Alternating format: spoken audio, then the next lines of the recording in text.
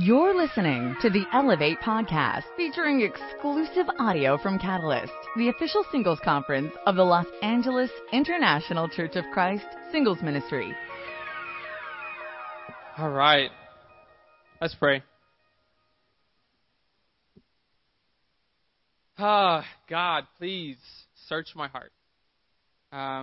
As a speaker, it's so tempting to feel like the pressure of people relies on me, God. And like the lesson I had to prepare tonight has taught me, I am not in control. God, I know your Spirit has sought all of our hearts for years, God. You have longed for us. And I know your work is already being done. So I pray that the message tonight is encouraging. Pray that it's inspiring. God, please search my heart for any wrong motives, God, that wants to teach something new. Lord, I am humbled that I get a chance just to remind people of your word. As much as I want to be something grand, God, I am so low before you. And so I pray, God, tonight that we are moved collectively. We love you so much. It's your son's name we pray. Amen. So in about 4 weeks, we'll mark 6 years since my trip to Costa Rica. And it was a school trip through my university. It was 14 students and 2 advisors. And it was the best trip ever.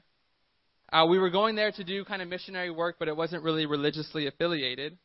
So the first 4 days we spent in a host house with some host mom who cooked for us, and she was incredible. And for 4 days straight, we would visit an orphanage and play countless hours of soccer. I don't play soccer, but it was fun. We had a lot of piggyback rides, little hand slap games. The girls always loved the little patty cake things. It was awesome. After that, we would spend 3 days on an excursion. And if you've ever been to Costa Rica, it's a beautiful country. So we drove through the country. We saw cows wandering the streets. We saw crocodiles in the rivers. We got a chance to hike to a waterfall. We got to zip line through the rainforest. We got to get up to a volcano and then take a night in the hot springs. It was a perfect trip. On the 8th day, we arrived in Matapalo, which is a rural beach community in Costa Rica. And I mean rural. We woke up early the next morning to begin packing sandbags.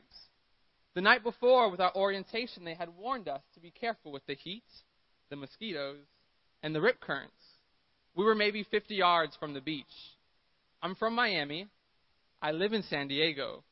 This beach was majestic. So the next morning we get up, we pack sandbags for the turtles. So I'll be honest here, the trip was perfect, but I'm not like an animal enthusiast. It was nice serving the orphans, but I was like, where are these turtles at? Like, when are they coming up to shore? Because they weren't scheduled to even beach and lay eggs for like a while. So I digress. I just had to mention that. So during our lunch break, we go back up to the hut under the house, and 4 of the students opted to not eat lunch because we were told that if you choose to eat, you can't swim for 2 hours because the food will weigh you down. The rip currents are strong. So the 4 students went out, and an hour later they come back. We're playing dominoes and spades like Hispanics do, and they're in a panic saying, "Have you seen Ali?" Like, no, we haven't seen him. So after searching the bathroom and the room, we run back out to the shore because we realized he never came back out of the water. The story went that they were all caught in a rip current. The 2 guys had swam out. The 2 girls got stuck. One of the guys went back to save them and said, "You have to keep pushing." Ali, they thought, was making it to shore to get help. So when they got out, they were surprised to not see him. So we're all looking for him. Mind you, we're in a rural part of Costa Rica, so the Coast Guard takes forever. Their version of a Coast Guard takes forever to get there. Night sets. Our search ends. We end up leaving the next morning. His dad comes in separate to get helicopters and boats involved. I get a call home 3 days later that his body washed up on shore. And to this day, we still don't know what happened. And it was an absolute tragedy. But something happened that day that I'll never forget. I partnered with one of the girls during the search who was in the water with him. And she was frantic. I had spoken to her earlier on the trip, so I knew she wasn't a woman of faith. But what I saw that intrigued me was in that search for him, I saw her scream out to what seemed to be the world to stop and acknowledge that her friend was missing. So there were some surfers that came out. They had already gone out to look and came back. There was a family not too far down the beach, and she's screaming, "Why aren't you guys helping? Everyone should stop and do something about it." But there was nothing left to be done. And so I saw her hope kind of squeeze into herself. Well, there's something I have to do. I can't stop. If we leave him behind. I have to do something. As the waves would crash and recede, and the sun would set, so would her false sense of control. In her last cries, her lack of control would compromise her faith as she begins crying out to God. She went from apathetic or maybe even agnostic to spiritual just like that. I couldn't help but think Ecclesiastes 3. He sets eternity in the hearts of men. Romans 1, his invisible qualities proclaim who he is. Every part of us knows him. The things around us declare his existence, but uncertainty brings us face to face. That's true for all of us. Control or lack of it will compromise our faith. We try so hard to hold on to things that we really don't have any control of. Because in our nature, we long for security, and in our infinite wisdom, it seems best to search for it within ourselves. And then when we slip, we don't turn to God because we've already done that. We're disciples. So we turn away from God. We blame God because he's supposed to be in control of the things that we're trying to control. It doesn't make sense, but it's what we do. I've heard it said like this. It's like a man who goes to work and has a fight with his best friend. Goes home and says, "Honey, I want a divorce." It makes no sense. What does his wife have to do with it? Let me ask this. How many of you drove here with people in your car? Just raise your hands. Okay. Now, with that same hand, I want you to point out all the backseat drivers in your car.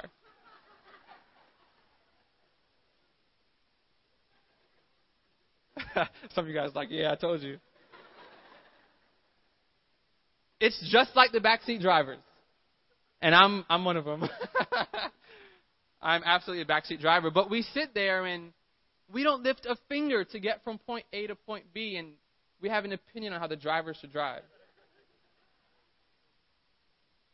But here's the catch is we're okay to be driven because when something goes wrong, we have space to blame.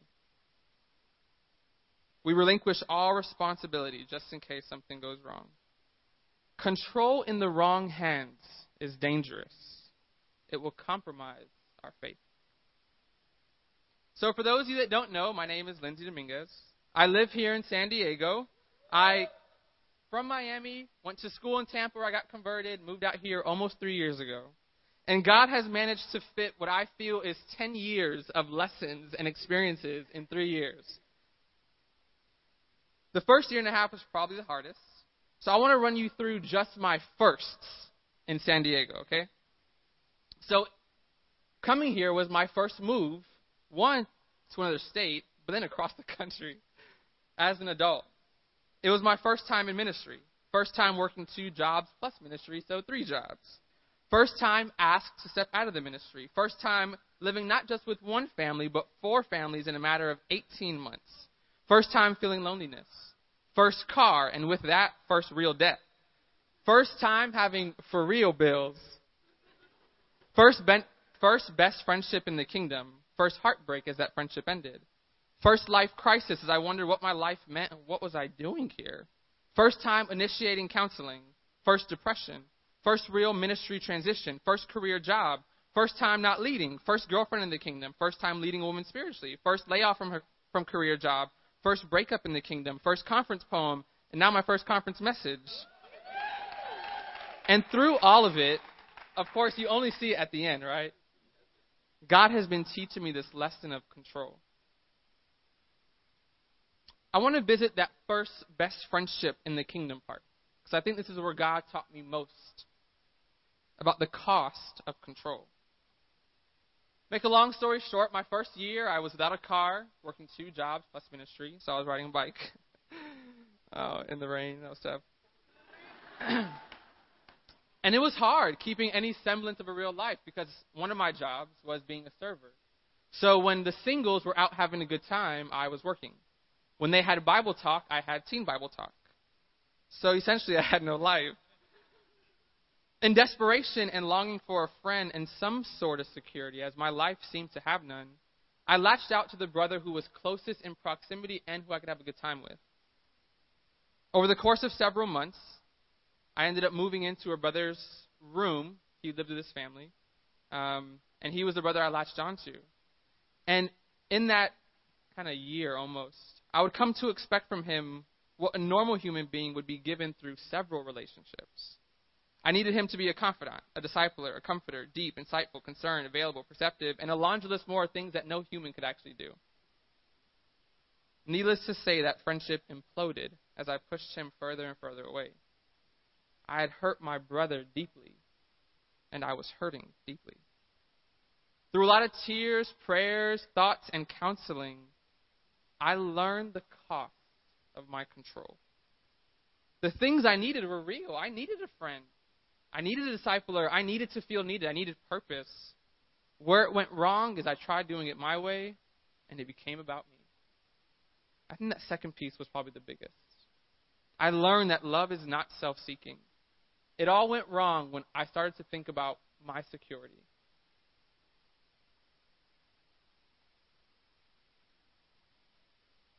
Trying to control will cost. So to catch you up to date with the season of my life now, just 3.5 months ago, I was laid off from my first career job because the project I worked on got terminated. A week after that, I took to wrestling with God, really for the first time, because I had been praying to be broken over some stuff that he wasn't responding to. A month after that, my girlfriend at the time and I decided it best to save our friendship, and so we broke off the dating relationship. She's here, we're still friends, and she's awesome. And shortly after that, I went back to Miami for 3 weeks in hopes to mediate some drama with my family. They're not disciples. Just trying to get them to heaven. But I want to focus on the time I wrestled with God, because this was different for me. For about 3 or 4 days straight, it was the week of my spiritual birthday, February 13th. It was a Friday the 13th. And I had told God, I expect to hear your voice before midnight on February 13th. And I want you to know, this is not like a typical thing for me. Like, if you're thinking like, wow, so brave, that's definitely not my character. I am so fearful of God. So for me to say like, I'm upset with you and I expect to hear you, it was a point of desperation. I didn't know what else to do but be honest. And so for 3 or 4 days, I would spend, hours every morning and every night on the beach in La Jolla in utter silence. I wanted to pray, but I couldn't.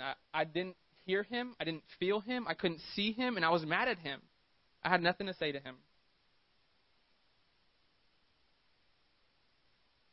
And so it was Friday, saying, okay, God, you're probably not going to answer.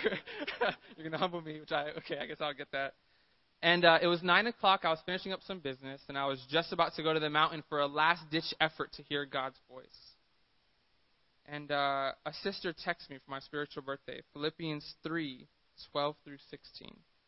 If you guys can turn there.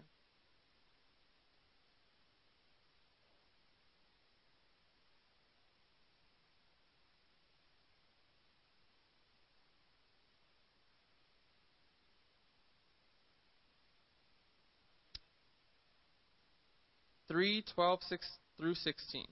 Philippians 3:12 through 16. It says, I have not yet reached my goal, and I am not perfect.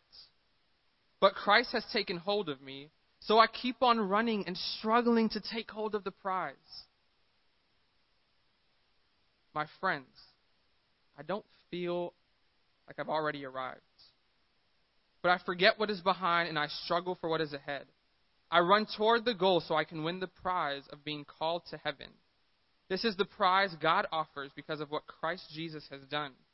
all of us who are mature should think in the same way. And if any of you think different, God will make it clear to you. But you must keep going in the direction that we are now headed. If that wasn't God's voice, I don't know what is. My favorite quality about God is his faithfulness.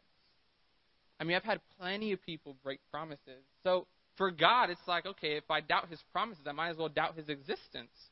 If he is God, then he is true to what he does. So this struggle was new because I've never known him to not be faithful to his word. And he was, again. If you think different, just keep going.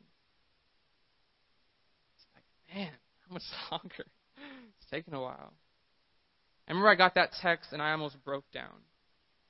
Because God heard me. He responded to my demand as if I'm someone to demand something of God. The scripture, "Who am I that you are mindful of me?" just rings so loud. Since then, through Bible study and relationships, God has just been showing me myself.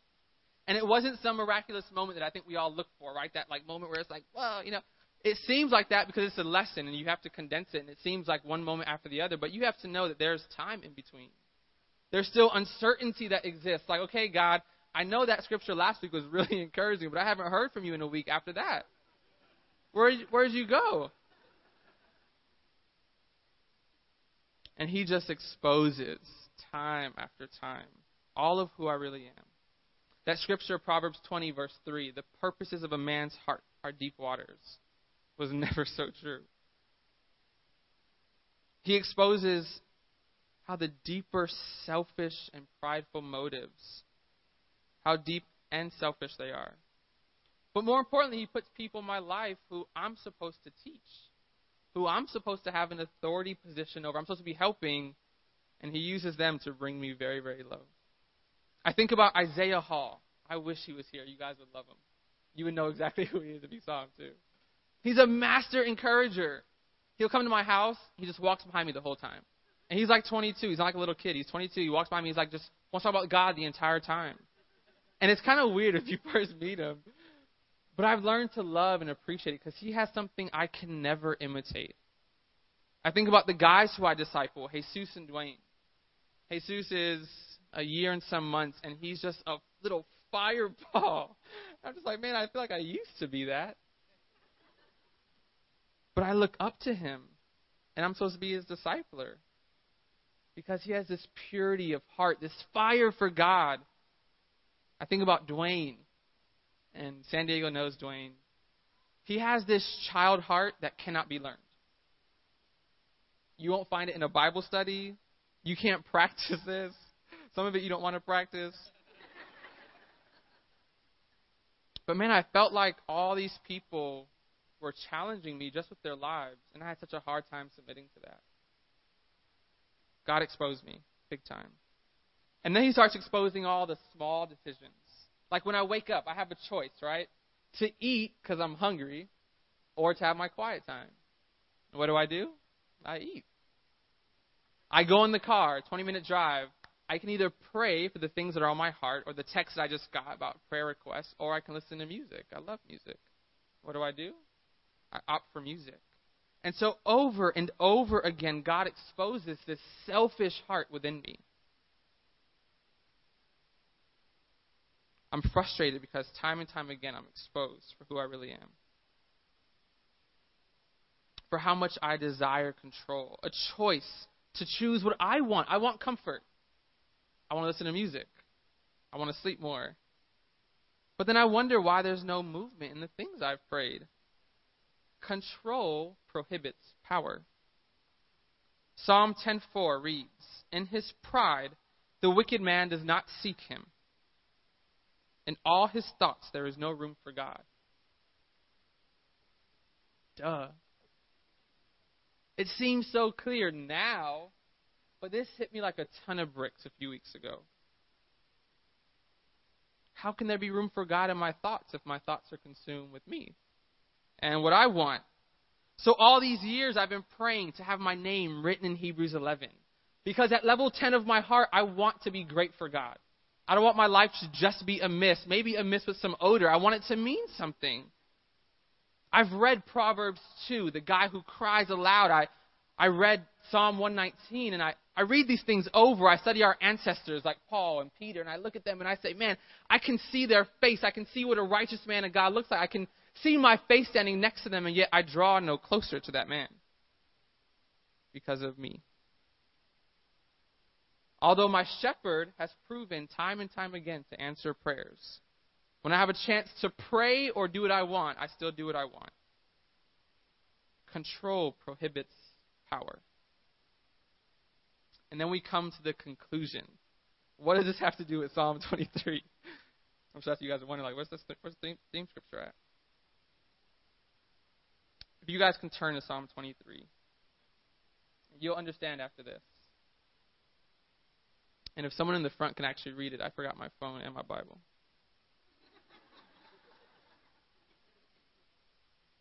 Mark, would you mind reading that?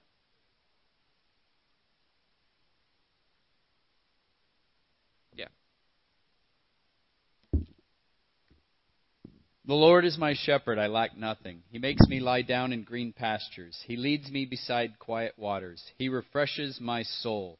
He guides me along the right paths for his name's sake. Even though I walk through the darkest valley, I will fear no evil.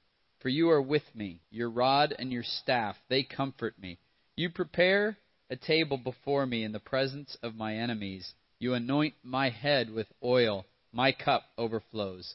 Surely your goodness and your love will follow me all the days of my life, and I will dwell in the house of the Lord forever. Awesome, thanks. I got all the notes for it, just not the scripture. So what's the point? Control carries certainty. See, everything before has been control in your hands. Control is really our best friend when it's in God's hands. And to be quite honest, the definition of control, we really just don't have control. He is control.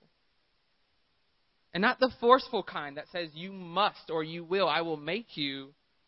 But control in the sense that we give it the power to direct and to instruct. I mean, look at the scripture. So this is later on in David's years, right? They say this was probably written when he was about 50 years old. So he had been through the majority of his life. The only thing he hadn't been through yet was probably the darkest valley, which was Absalom coming over and trying to overtake him, and his son ended up dying. But beside that, he had been through, the thick. And in all his wisdom and all his experience, this is his conclusion. The Lord is my shepherd. He could have ended the entire thing there. Because David knew very well, his audience knew well the role of a shepherd and his tragically dependent sheep. But he elaborates, I think, for our sake. Well, how is he our shepherd? Why should we lack nothing? Because of he. Look at it. He leads beside quiet waters. He lays us down in green pastures. He anoints our head. It's his rod and staff that comfort us. He prepares the table. The only and final part we get a chance to actually play is dwelling in his house. Are you kidding?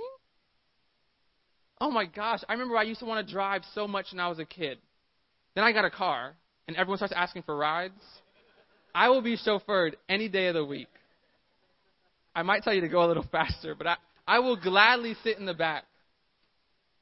It's so much easier giving him control. It doesn't even make sense that I get a chance to chill in the back. Just go where you go. And when we get there, I get to enjoy it. The most humbling part of this passage for me is actually the theme scripture. The restore part. That word is actually, or the refresh part, that word is actually restore or bring back to. So why is that an important distinction? Because when God does choose to provide us with rest, when he chooses to restore us, it's only to get right back to work. For he guides me alone on the right path for his name's sake. If you haven't gotten it yet, It's all about him. Even in our restful periods that we sometimes become entitled to and we expect, it's only to get you back on the field. It's still about him. We get real comfortable in that green grass. But lay in a patch of green grass long enough, it'll turn brown right underneath you. So what am I saying? I'm saying David understood that life happens to all of us. There are situations that are in our control, and there are situations out of our control. Some of you guys hear my experience of what the first 3 years in San Diego has been like. You're like, yeah, right, I went through all that plus 10 last year. I say, okay. But it's still the same lesson. Life will happen, but with God in control, he will take us, when he's ready, through every single step. And so I want to challenge you the way I've been challenged by God, to give up control. Some of you guys came here with control. I'm going to go on a certain date, control a certain part of my destiny. Some of you came here out of routine. Some of you came here like, my first conference, awesome, can't wait. Wherever you're at, and this is where I have found my greatest refuge. This is where I find my rest, is on my knees before God, not trying to control things. Those have been my best days. Even preparing this message was hard. I don't mind preaching. Like, I like to preach. I don't get a chance to do it very often. So I have so much pent up, like, I'm ready to preach. And I get this chapter, and I'm like, okay, how do I make what I want to say into this passage? And it took a while to realize that's not what the passage was saying. I was like, I'm going to talk to the brothers tonight, and it's going to be great. I wanted so bad to control. I wanted to preach something new, something the world's never heard before. I want this to be the crux of the conference at the beginning. And I read C.S. Lewis, and he goes, it is more vital for us to remind than it is for us to instruct. Because it's all been said and done before. So I'm humbled because I can't teach you guys anything new. You guys have heard this before. But I pray it still helps. So don't be fooled. Control will compromise your faith if it's in your hands. Control comes at a high cost in your hands. Control will prohibit God's power in your hands. All this is true in the wrong hands. In the great shepherd's hands, control carries certainty. I want to share a poem with you guys called I Give Myself Away. And I'll end with this. I think it's relative to the message. The idea of giving myself away intrigues me. Because to give something away, it's implied it must be owned, whether bought, received, or stolen. So which is it for you? I'm persuaded it might be all three. I know it was for me, at least. It all started in Acts 17 when I first learned that God created us so that we might walk in the light. And as amazing as it sounds to be found, the thing that intrigued me the most was for the first time I understood the decision was mine. Created by the divine, he gave me the gift of being free. And not like the gift a parent gives who says, act up and that belongs back to me. No, I mean really free. But in no time I had taken control and became an enemy of God in my mind. Having lost sight of my Creator, I looked around at the crater my sin dug and noticed for the first time I had successfully been snatched away from my first love. Kidnapped. Abducted. I should have been traumatized, but I loved it. Every sensual desire fulfilled. I became numb to how to feel when I sinned against God. So in my mind, no guilt, no wrong. So I quickly became a Christian in song. Never reading my Bible, but I knew all the current gospel music. Never really praying, but play the right song and I would lose it. I put the worst in worship. It's the only time I did it. A slave to sin, depraved by lust. But let's not get ahead of ourselves. This is some of us. We sit here singing the words to these songs because looking spiritual is a must. while others of us have long offered up empty words to our Lord because we think we've already given up enough. I've already preached enough sermons. I've led enough songs. I've baptized enough people. It's time for the young ones to move it along. I've been denying myself for way too long. At some point, this has got to be wrong. I gave up everything. I did. I've already given up enough for my kids. I've already given up enough for my wife. Don't you think it fair to say I've already given up enough of my life? And little do you realize it was at that point that you were bought at a price. Paid for by the blood of Christ, he gave all of himself away for you. And blinded by your cloudy view, you dare ask God, why don't you just take me back? And he responds now with tears trapped. Because I've been trying to win you back. I've been trying to win you back. Unforced love. He's been trying to impress you for years, and you've ceased to be amazed, lost in amaze, dazed by sin and deceit. It's time we get on our knees and bow down at his feet as we learn to give ourselves away to the King. It's time that we bow down at his feet and get on our knees and learn to give ourselves away to the King. Thank you. You've just listened to audio from the Catalyst Conference. For more information about Catalyst, please visit catalystretreat.com.